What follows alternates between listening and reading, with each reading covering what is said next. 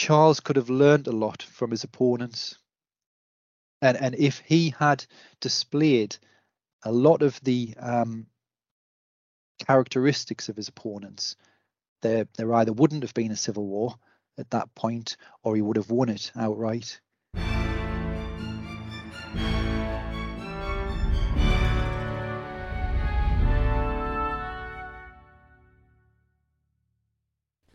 Welcome to the Aspects of History podcast.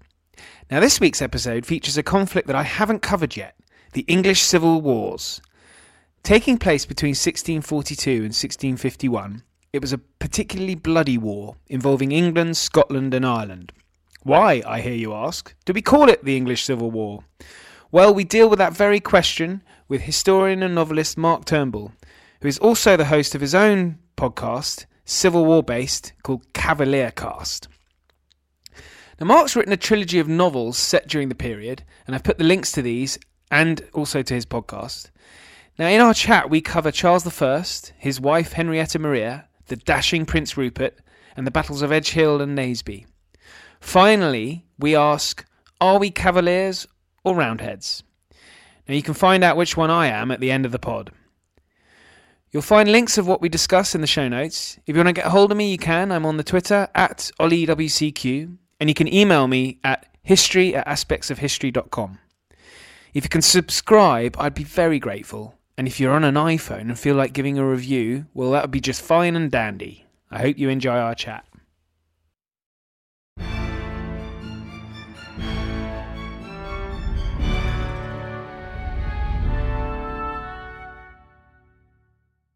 Mark Turnbull, welcome to the podcast. Hi, Ollie. Thanks for having us. Yep. Yeah, well, a pleasure.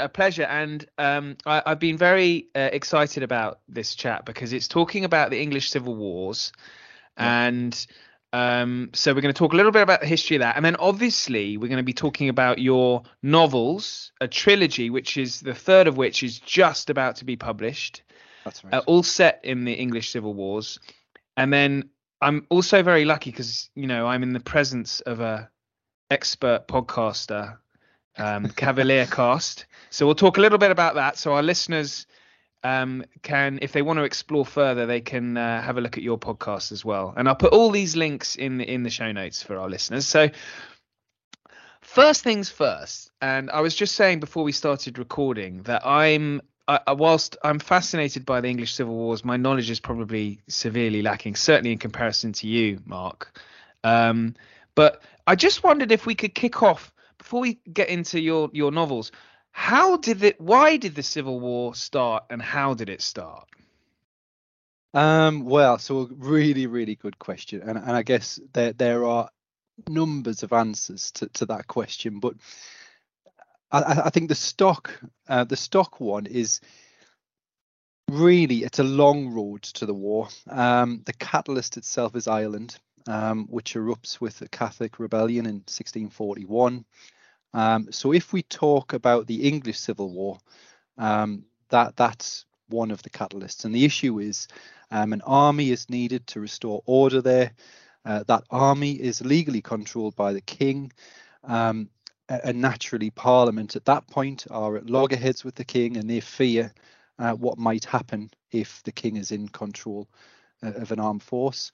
You know, you've got religion, there's taxes, there's the management of the country, the royal government, and there's lots of aspects to it, but that was the catalyst. However, so I am researching a biography of Charles I at the moment and writing that. And I think what is really underexplored is that we talk about the catalyst to causing the civil wars at that moment. But what we tend to forget is everything that happened from the turn of the century. So that whole lead up from James VI of Scotland coming into England, his beliefs and policies, which in the main Charles adopted. You've got centuries of royal government along the lines of, you know, things like the Star Chamber. James himself was one for illegal taxation, you know, raising money by any means. So really, if you start to then look before the war and the immediate years before that, the question opens up a new thread, and I firmly believe that war itself it almost got to that brink that when James died and Charles took over, the country was ready. It was very much at a corner, ready to turn, and the king went straight ahead. Parliament actually wanted to turn off, and wanted something different. They had been petitioning James. Every time they were called, it was getting really sticky. James was having to dissolve them. He ruled alone for 10 years. Charles did for 11. Charles is the 11 years tyranny. James isn't. That is not condemned in the same Right. way.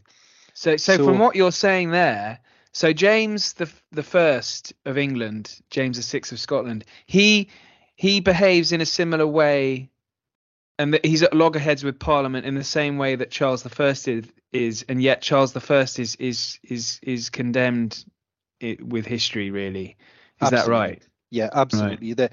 A lot of what Charles's path is almost decided for him by his father. So, Charles is given, and Charles's elder brother, who died, a long time before, they were given books on the matter from James. He, drummed into them that policy on divine right, that belief that they were appointed by God.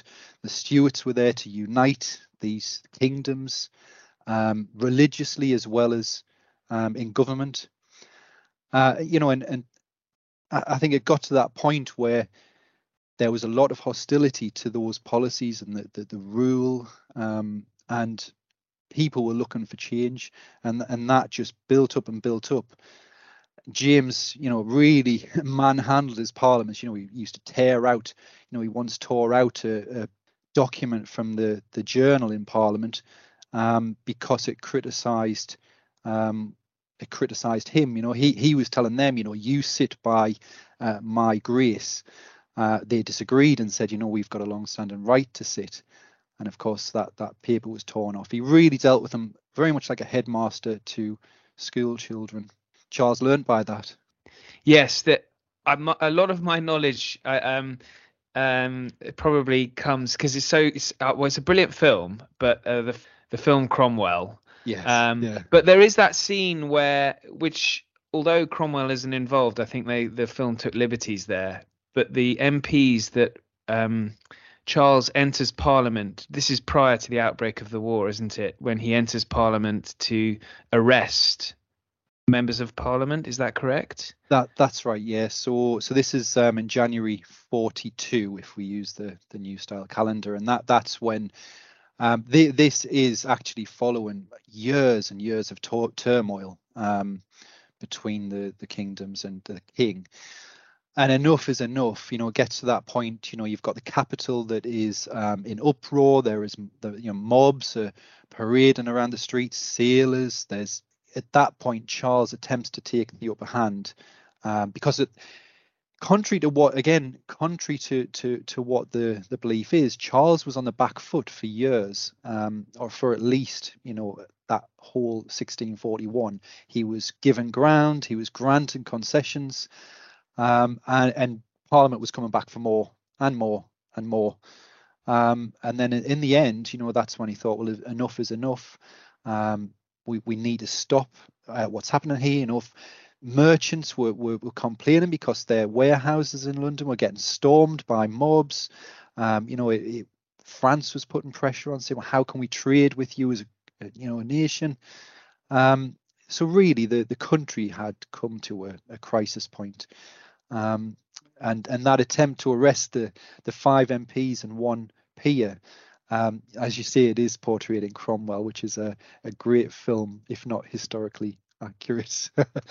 So Charles is, obviously we're not going to do a commentary of the film, but he is played by Alec Guinness, because I wanted to talk about Charles I. He does come across as rather a sort of a delicate effect, obviously deeply religious. His approach to Parliament at the same time, he comes across as rather a weak fellow as well. So I just wondered if you could talk a little bit about Charles I as the king and the man. Yeah, so I think this is so with Charles, there's a lot of times that he can't win, So if he is firm, he's often firm in the wrong way, and the way that he tackles MPs is very much in his father's style. He is telling them that they are beholden to him, and of course they don't like that. That's quite autocratic from their point of view. It's certainly tactless at times. But there's that deep belief that, it stems from that deep belief that he is there to rule that country as God's, lieutenant on earth. He's been chosen for that. He's there to protect his people. That protection is how he sees fit. And I think from the very start of the reign, Charles gets onto the wrong foot and Parliament get onto the wrong foot. So it takes two to tango. And what you have is Parliament wanting that change, but then they make that change, or they attempt to force that change by telling Charles, look, we've granted the right to collect tonnage and poundage revenues to monarchs for life. You're just getting it for 1 year. And for Charles, with that innate belief in his right to rule, that is a slap in the face.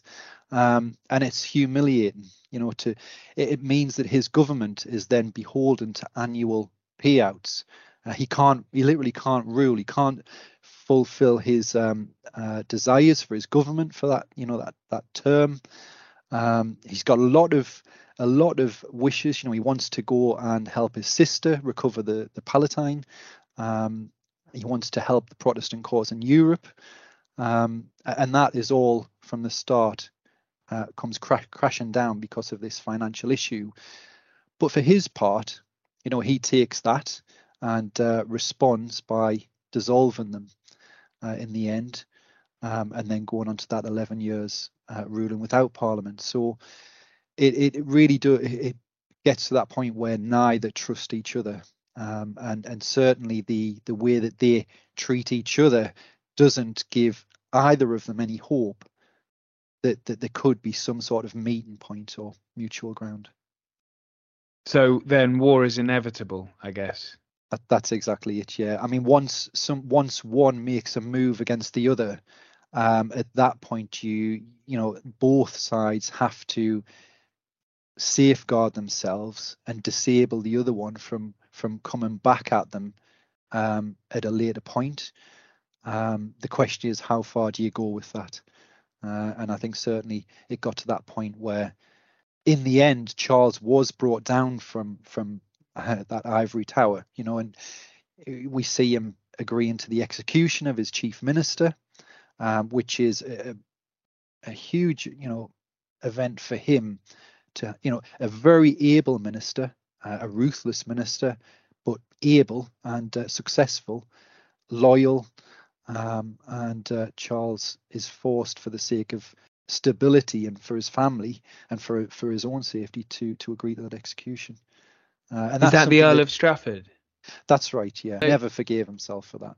Yeah, that is always described as the big event, isn't it? So when war starts and before the armies are engaged, is there a kind of belief amongst experts in this period as to, were there a sort of a favourite before the war started? Did both militaries, were they evenly matched, and so we were looking at a long drawn out conflict, which is ultimately what happened, or were the, because one would assume that the royalists might be favourites to win it if we were talking in sort of football terms. Yeah, you would, yeah. And I think, and this is the thing throughout the Civil War, I think, because Charles wears the crown, there's a natural assumption, that he has the power, he's got the influence, he should be able to win this. But actually, he leaves, he ends up, and after we talked about the arrest of the 6 members, the attempted arrest of the 6 members, when that fails, all hell breaks out, and the parliamentary leaders are almost goading Charles into that move because they want to portray him as a tyrant. And when he does go into the chamber on his own with his nephew, leaves the troops outside.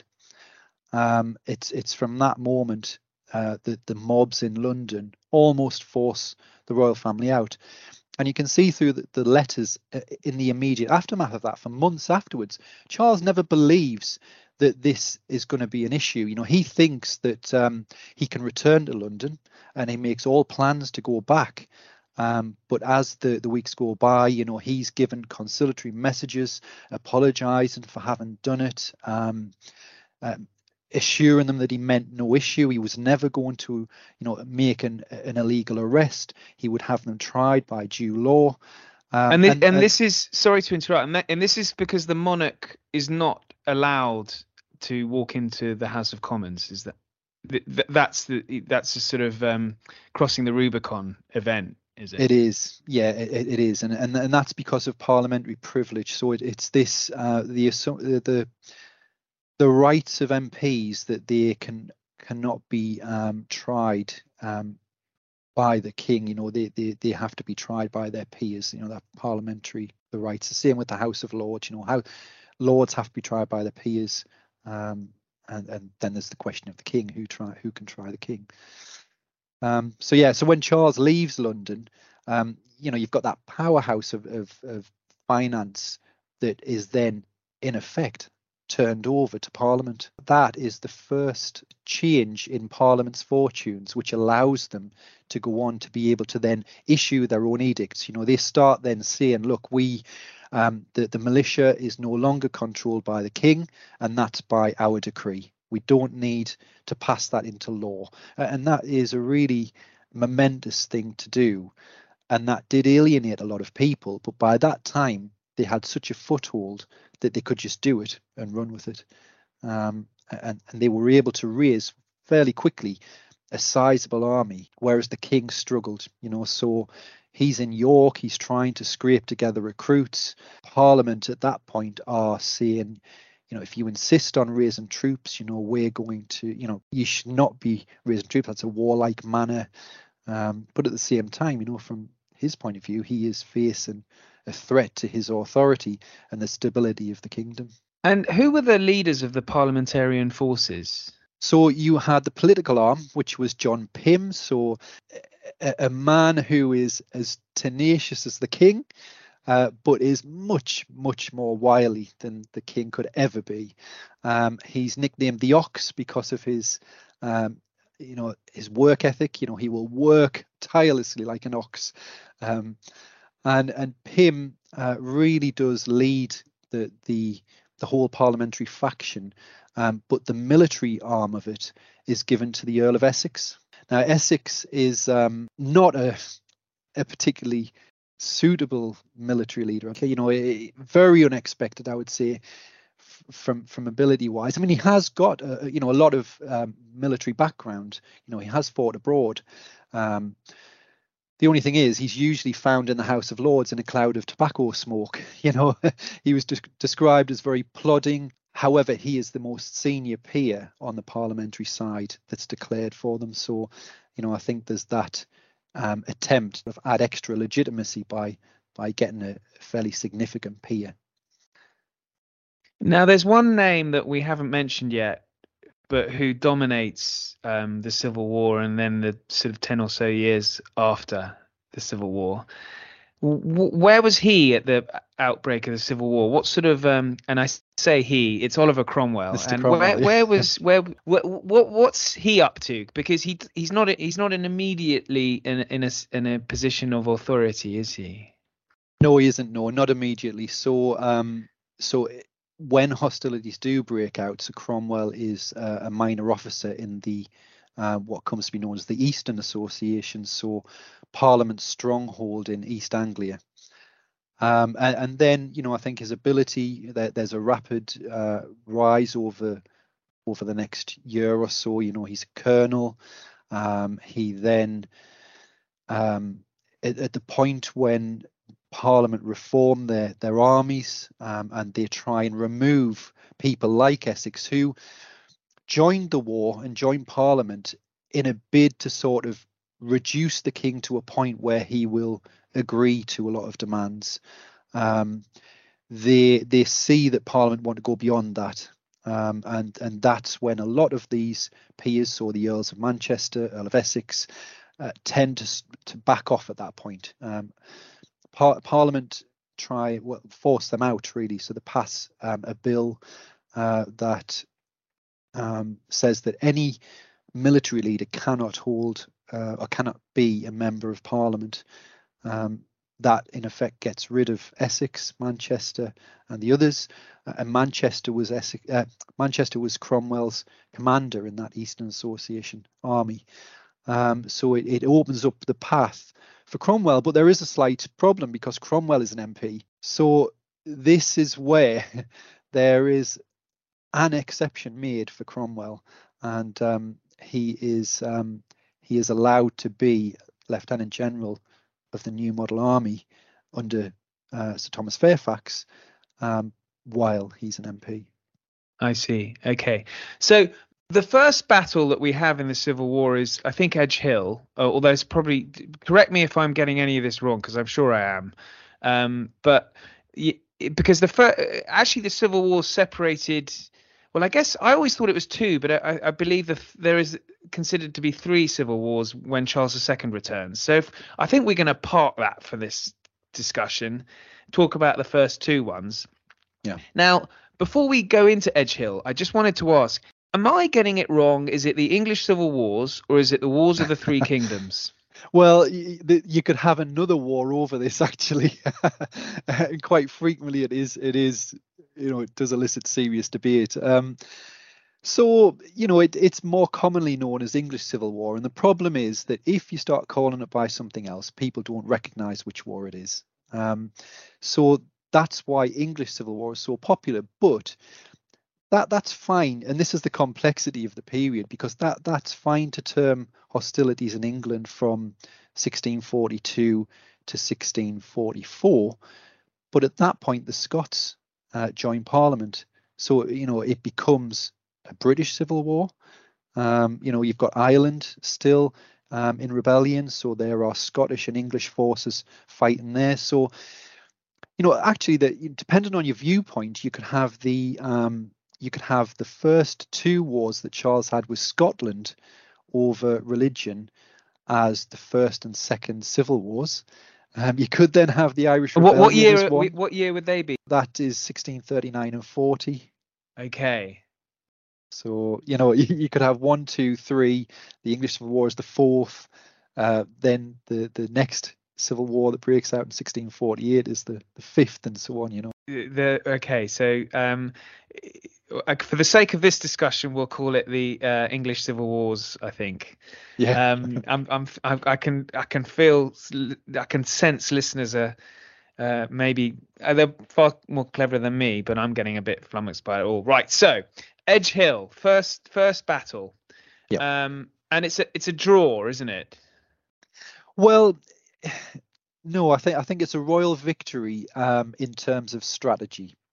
So they do fight to a standstill, and they can't break each other. But in the end, Parliament march their army away from the field towards Warwick. So really, it leaves the road to London open, and that is what they've both been trying to avoid. Parliament don't want the king to approach London with his army. So in effect, I would say that is a strategic victory for the Royalists, regardless of the actual battle that day. That was more of a draw.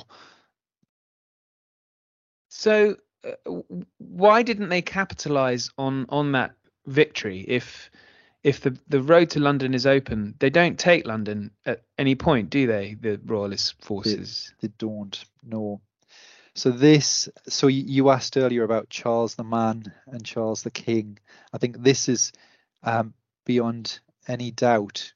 The fact that they didn't go on to London stems to that contradiction. So Charles, for all he believes in divine right, for all that he sees his will as being unquestionable on many points, he does not want to take his capital by force, because in effect that would lose something Charles has always relied on and believed in, and sort of his core principle is that he should be protecting his people. He's fighting a civil war, but what Charles sees is that it's a nest of traitors. It's not his whole people that's against him. There's a core of people that are seducing his people away from their natural loyalty. So for Charles to then go with his army to London, that is in effect imposing his monarchy by force, and that's something he does not want to do. Of course, that's the trouble, isn't it? Because you have military leaders there who are saying, you must advance. You need to go straight to London, dismiss Parliament, station the troops on the street, and restore order. But Charles won't have that.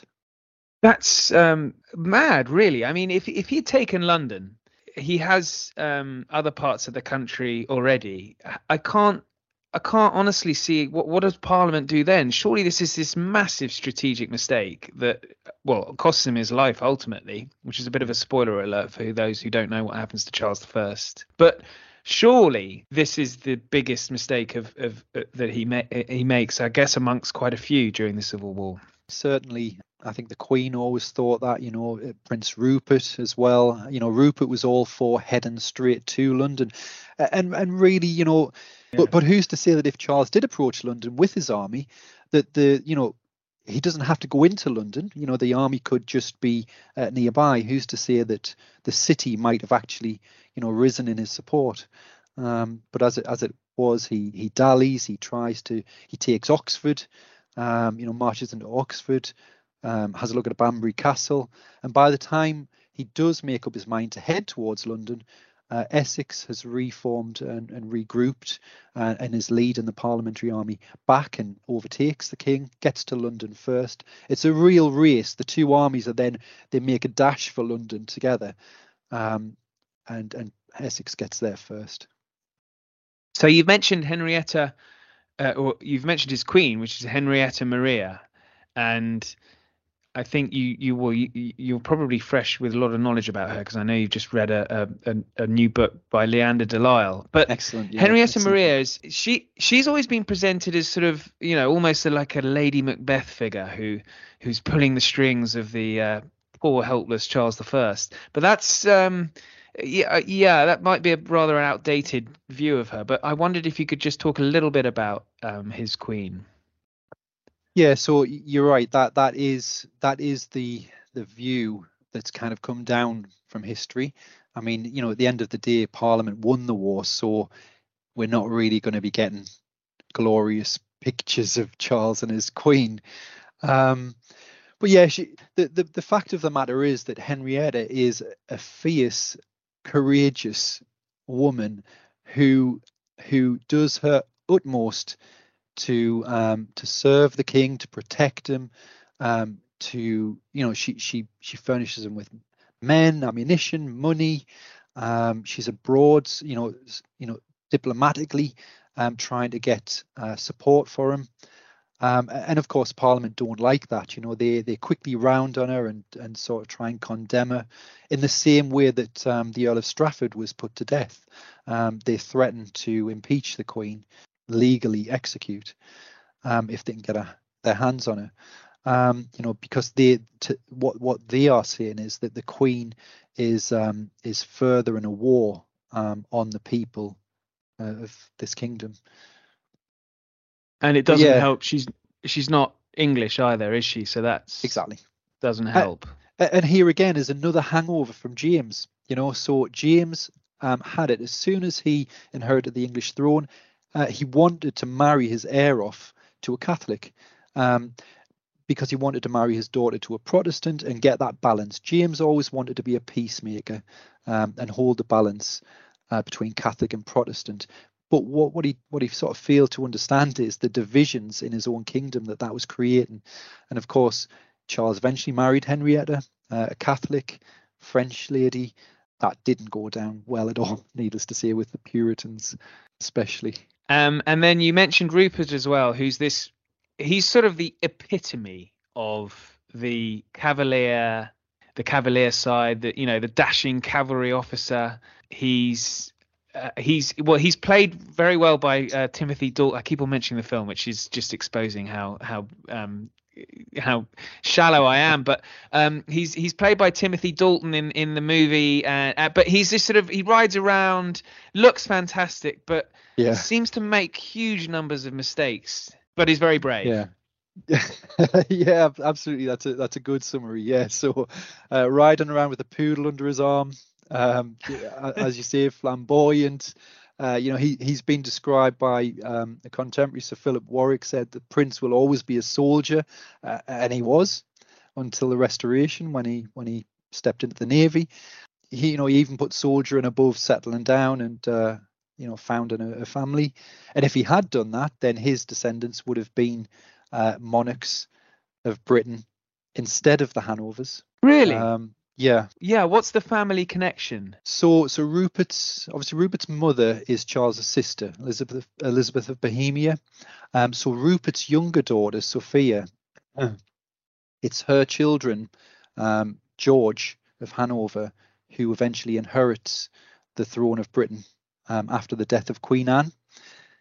So with obviously Rupert being a male child of Elizabeth of Bohemia, born earlier than Sophia, the crown would have passed to Rupert's children. Of course, he wouldn't have foreseen that.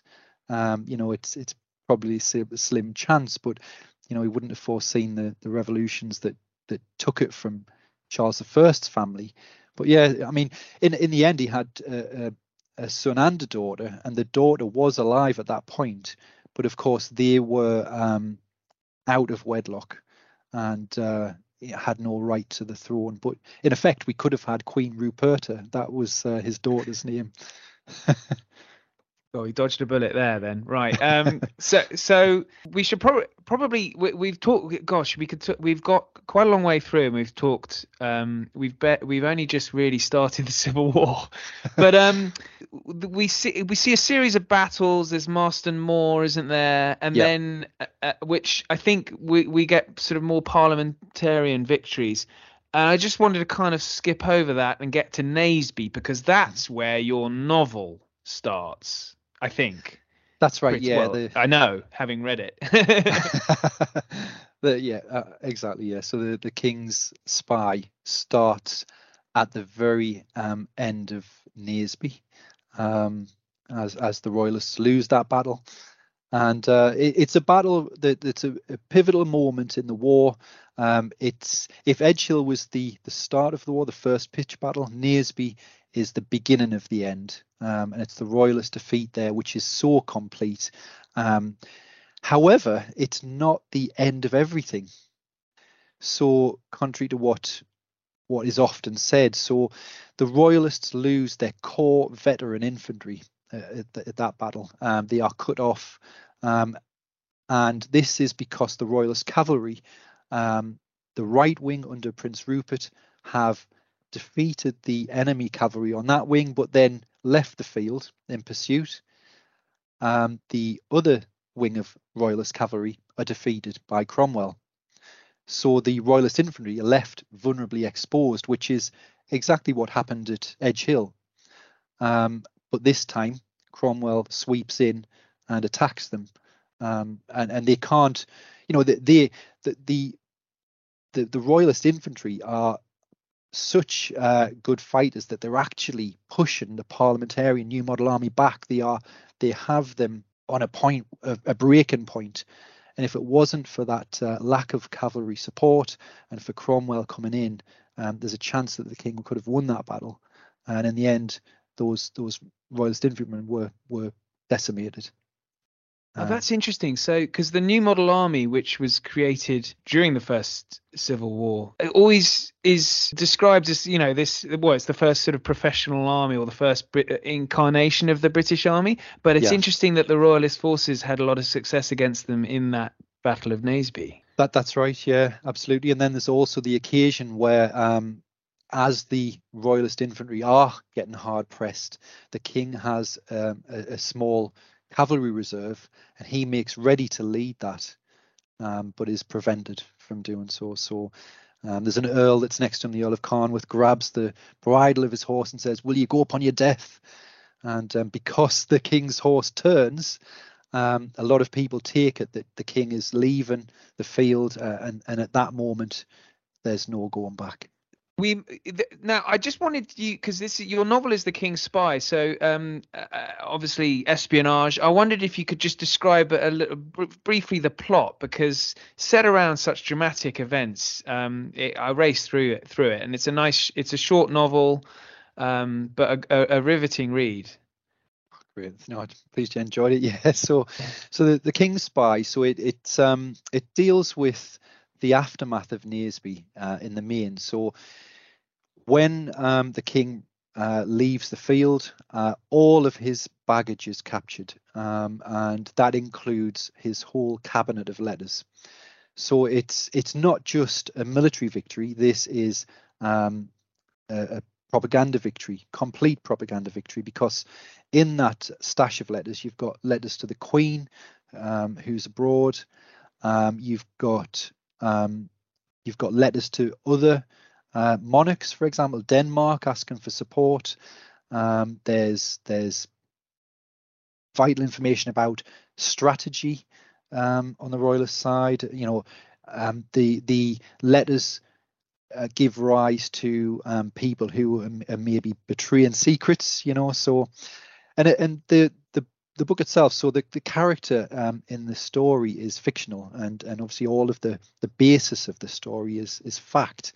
But Maxwell, the Captain Maxwell Walker, who's a royalist captain, he is sent to get a royalist code key for the king's letters back from a nearby mansion.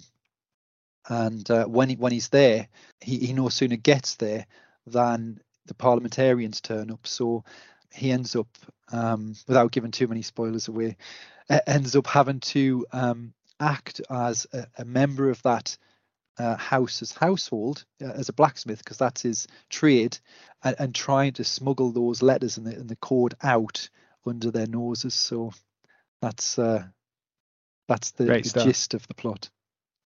Great stuff. And so after Naseby, we get a bit of a lull, don't we? Where the king is sort of brought to talks, but that doesn't really work, and we get a resumption of hostilities. Yeah, so throughout the war there were attempts made to come to an agreement, but I mean neither side seriously, I think, wanted them. They were always used as a bit of a tick in the box to say we've attempted peace, they won't budge, that sort of thing. Demands were made that were plainly not going to be accepted by either side, that. But I think after Naseby, and I mentioned the Royalist infantry going down there, but what wasn't defeated was the bulk of the Royalist cavalry. And they went with the king, and the king spent months after that attempting to get to Scotland. So that there was a real sense that this entire defeat at Naseby could be turned on its head if only the king could join up with his Scottish general, the Marquis of Montrose.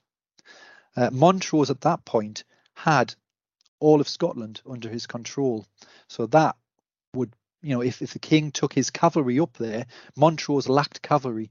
He'd been crying out for a long time for cavalry support to finish the job. That he'd called a Scottish Parliament in the king's name, which was due to muster at Glasgow, that within a couple of months. So if the king could get up there and join him with the cavalry, he could then come back into England. And there was a cat and mouse game after that, really. The king trying to break through the Midlands to get to the North, Parliament, intercepting him. And in the end, it was decided that he would send his cavalry up there. It was too dangerous to send the king with them. King remained at Newark. And he gave it to the worst possible commander that he could have given it to. So basically, he handed over the cavalry to complete the defeat from within to George Lord Digby, who was his meddler in chief, I call him, British Rasputin. You're not a fan of his. I No. could tell. And The man has a catastrophic history throughout the war of just mucking things up, trying to sort of do things underhand to further the royalist cause, and just being completely, humiliated, but actually humiliating the king as well, really. He's trying to negotiate to get Hull, he's trying to negotiate to get Aylesbury, various different towns, plots to pull other people into the royalist cause, and very little success. So everything he touches crumbles, right? Yeah. Now, one thing that we should mention throughout the Civil War is the huge cost in lives, because it was a particularly brutal war. Because up until now we've discussed the battles, which imply that's where casualties and deaths were isolated to, but that's not really the case, is it? It was a really brutal civil war. That's right. Yeah. You've got whenever a town is besieged, yes, you've got the army in there and the attackers, but it's also that civilian population that is suffering as well.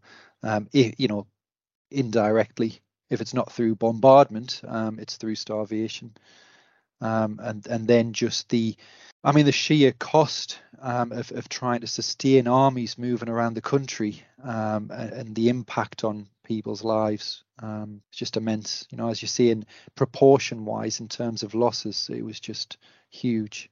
Yeah, I'd read nearly 900,000 dead across England, Scotland and Ireland, which is just a massive figure for the country in those days, particularly when you consider that England's population was 5 million. So eventually the king he's caught sort of, on the one hand he's negotiating with Parliament, but on the other he's trying to get help from abroad. And that's when Parliament sort of gets fed up, and that's when the writing's on the wall for Charles. Is that how does that play out though? Because it seems such a shocking event at the time to kill the king that many parliamentarians, as you say, didn't want this to happen, but yet it happened. So yeah, it was shocking, to get to that point. But again, Naseby itself didn't deliver that outcome, and to an extent, neither did the fact that Charles was looking for help from abroad. The thing with Charles is, although yes, he was reaching out to Denmark, France, even Holland, there wasn't any military, significant military support coming in from them, potentially money, and things like that. But I wonder sometimes whether if one of those countries did present an army, would Charles have accepted it? Considering he wouldn't march on London with his own army. I think it's almost like a bit of a last ditch. He's kind of exploring the options, but actually, will he seriously go through with that? It's funny, really. He's presented as a tyrant by the opposing side, yet when he has the option to behave in a particularly tyrannical way by either marching on London or importing another army, he doesn't do it. That's exactly it. And I don't believe that Charles could be a tyrant if he tried. Yes, it's one thing about how you deal with people, your approach and your style, things like that. If you're pig-headed but Charles could have learned a lot from his opponents. And if he had displayed a lot of the characteristics of his opponents, there either wouldn't have been a civil war at that point, or he would have won it outright. That's the controversy about Charles. He is portrayed as a tyrant, but actually, when you look at the differences, for example, Cromwell dissolved Parliament. Cromwell handpicked a new Council of State to replace it, who then handpicked a Parliament to replace the one he dissolved. Now that is often billed as the actions of a strong leader. Charles never got anywhere near that. Charles didn't have the chance to handpick any, MPs. The monarchies always had ways and means of maybe excluding people. They would make someone a sheriff and then they couldn't sit for Parliament. But Charles was never near that. If he did employ some of those tactics, then things might have been completely different. But that wasn't Charles. There's letters from people at the time saying, our king just needs to act. He needs to be strong. He needs to be more ruthless. And Charles just was not ruthless. Interesting. Now, you've mentioned the Marquis of Montrose and the attempt for Charles to link up with him in Scotland, which is the basis of The King's Captain. And you've got a new novel out, just about to come out, The King's Cavalier. Now, what's the plot of that? I haven't read that yet because it's not available. But what it will be by the time this podcast comes out. I'm reliably informed. What is the plot for that? So The King's Cavalier is the last in the 3 series. So this is Captain Maxwell Walker again. So the second book is The King's Captain, and that deals with Montrose, Scotland, but also another crucial battle in Yorkshire, Sherborne and Elmet. The King's Cavalier is based in a point where the war is over. The king's been defeated. You've now got a diplomatic war, or a war of words and sort of backstabbing. And this is with the king, the Scots, the New Model Army, and Parliament all trying to outmaneuver each other. The king wants to end up on top despite the outcome of the military victory. He's using all of them against each other. He's negotiating with some of them, but they are equally approaching him saying, look, the Scots are coming to him saying, we'll give you military support, just agree to establish Presbyterianism in England, because they had realized the Parliament, led by a Puritan majority, or certainly the Puritans were in key points of power. They're approaching Charles. He's refusing initially, saying no, he's not going to throw in his lot with the Scots, and then in the end he agrees. You've got Parliament approaching Charles with official terms, but you've even got the New Model Army who are taking it upon themselves really to present separate terms to Parliament, to try and again outmaneuver Parliament, because the New Model Army are full of that more Puritan, independent sort of religious outlook, classed as extremists, whereas Parliament have moderates in there as well. So yeah, they each, the army fears whether Parliament is going to disband it, and what will happen to all of their soldiers with these religious beliefs, what will happen to them. And Parliament fears, well, actually, what if the army goes further here? They're all vying for power, and the king at that point is in captivity. It's a fascinating period, because I really think that in Carisbrooke Castle, which is where a lot of the book is set, you do see the real king come out. He's isolated. He's got none of his advisors, or very, very, very few that are there. None of his most trusted or more well-known ones, and he's almost cut off from the outside world. He's not able to get many letters to his wife at that point. He's relying on the services of a few people on the island to get news, and he does. I think in that despondency and sort of bleak isolation, I think you start to see this character come out that doesn't have the veneer of the crown shadowing it, So this is Charles sort of making jokes with the governor.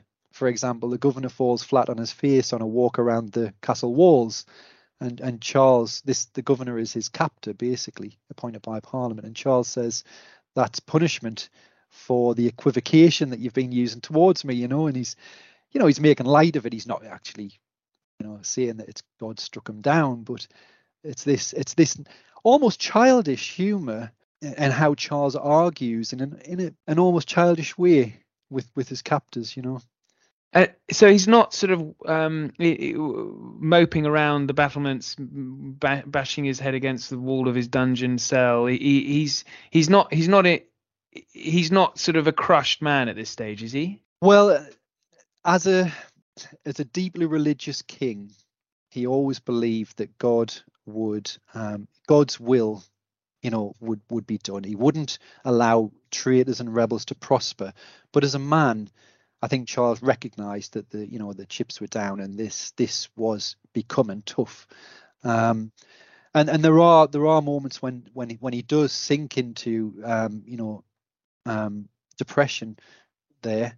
But there are equally moments when he is consistently seeing beyond it and looking for the next option. What can I do? How can we reverse this? And there's numerous escape attempts which are interesting in themselves. He gets trapped in the window of his bedroom, trying to get out of it one night, and this is where the iron bar is removed. And he gets stuck. I mean, it was a tiny gap to fit through, but he clearly thought he could. And there was a moment that he thought, probably horrified at the prospect of being found by the guards, stuck in a window. It's yeah, he's put. Yeah. Talking to you now, I've got a lot more sympathy than I did an hour ago, I think. right. He's an interesting character. Now we're running out of time, but it'd be great to get you back on to talk about maybe the trial of Charles I and then his execution. But I mentioned this at the start. You're the host of the Cavalier Cast, so I'll put a link in there for our listeners if they want to explore more. And I saw there was an episode on the Levelers that looks very interesting. I just thought we could briefly mention the Levelers, because I've always had this, I guess, well, not always, but recently I've been thinking, the Levelers are sort of, were they the kind of Corbynistas of their day, long hair, beards, craft beer drinking, or with the red wall, are they leveling up? Are we seeing a reincarnation of the Levelers in the last 5-10 years? Well, you don't have to answer that one, but what were the Levelers? The Levelers. Well, the Levelers really pushed the boundaries of hopes for a post-war settlement. They wanted to make the most of their victory. They certainly didn't want to see what eventually happened, and that is just a replacement of one government for another that is either just as bad or worse. The Levelers wanted to, as I say, they wanted more rights for the common man, and although they didn't push for voting rights for women, again, you've got to remember the context of the time. Even just to push for universal male suffrage was certainly not what any commander in that war, royalist or parliamentarian, was ever advocating. And it got to the point during the king's captivity when the army, where the Levelers are predominantly, they found in the army, as well as in the towns and cities, they're in the towns and cities supporting Leveler leaders, with protests. But in the army, that Leveler contingent petition Fairfax and Cromwell and Ireton, and they're asking that more should be done. That there should be a push to abolish the House of Lords. Every man should get a say in government, the government they live under, regardless of their property holdings and things. And the new model army leadership found that extremely dangerous. So again, we mentioned Essex and Manchester, who didn't want to see the king off the throne. But then you've got that step further again, where even Fairfax, Cromwell and Ireton are not wanting to see that level, of democracy.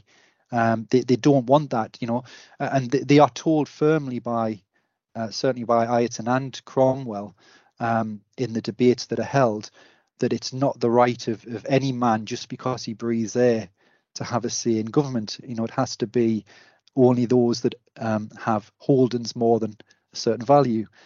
And the Levelers are not happy with that. They see this as their leadership selling out. They've expelled blood for the cause. They've laid down their lives, a lot of them, lost friends to win this war. And now it looks like they are going to return to, how it was. So it gets to the point actually where, and this is in the King's Cavalier, where the Levellers almost come to a breach with the army, and there potentially looks to be revolts within the army. So it does come as a godsend to the New Model Army leadership when the king escapes captivity, because at that point they were able to cut off talks with the Levellers and mobilize the Levellers and the army to go on the hunt for the king. It's interesting with the Levellers, because a lot of what you've described comes to pass later on in the 19th century, early 20th century. Well, I guess, leaving aside women's suffrage, but yeah, for male suffrage in the 19th century. So look, we're nearly out of time. I just had one more question for you before we go, which is, are we Cavaliers or are we Roundheads? Oh, see this the $1 million question. So I think it's sometimes not as easy as that. So Prince Rupert, for example, I do think there's elements of sort of Roundhead behaviour. He's a serious-minded, sober, as sober as a Puritan. In his ethics, he doesn't drink a lot. I think there's elements where people can be both. But I certainly think that anyone with a fascination about this period, and it's a divisive period, isn't it? It's a civil war. I think there's, in the majority of cases, there tends to be a sympathy for one side or the other. I think so. Yes. Yeah, and a lot of the time, it is dictated to by perhaps what you read, and your beliefs, and also there's a difficulty because it's so long ago now that the royalist ethics are alien to us today. And you often see, Charles, how can anyone believe that they rule by divine right? That absurd. Certainly none of his people believed it. Well, they did. It was a widespread belief. It's not just the king here saying, I rule by God's right here. You just do what I say. There was serious belief. People groaning when he was executed and believing that God would now they would incur God's wrath for what had been done. Are we royalist or parliamentarian? For one, yeah, I would say I am a Cavalier. I find that the manner in which Parliament moved to bypass the law of the land, and issuing their own edicts, refusing to compromise when the king gave way time and time again, leaving him humiliated. I think they've gone too far. A great way to end it, to leave us with a thought that isn't necessarily as clear cut. Yeah, exactly. What I will say is that courage and bravery has no allegiance. So I think it's important, whatever people's sympathies, you've got to just understand that everybody might have a different opinion. And people have a different opinion for various reasons. So it's always fascinating and interesting to find out, what people think. I like that. Yeah, particularly in today's difficult times. Yeah. Mark, thanks so much. I'll put in all the links for what we've discussed for our listeners. It's been there's never enough time, but thank you so much. Oh no, thank you. Yeah, I enjoyed talking about it. Good stuff. Now, for those of you interested, Cromwell, the movie starring Richard Harris as Oliver Cromwell and Alec Guinness as Charles I, is well worth a watch. So I've put a link in the show notes. I've also put in a link to a piece by Leander Delisle, all about the gathering storm as the Civil War loomed. Now, dear listener, am I a Roundhead or a Cavalier? I always thought I was a parliamentarian because the execution of Charles I served as an important reminder to future monarchs of what awaited them should they behave tyrannically. But as Mark asks, was Charles I actually a tyrant? Completely separately, on the Aspects of History website, we have a piece by Sharon Mass all about the grisly and tragic events at Jonestown in Guyana in 1979, when nearly 1,000 people died in a mass suicide. Coming up next week, we have Alex Gurlis talking about espionage during World War II. I do hope you've enjoyed listening about the Civil War. Thank you, and good night.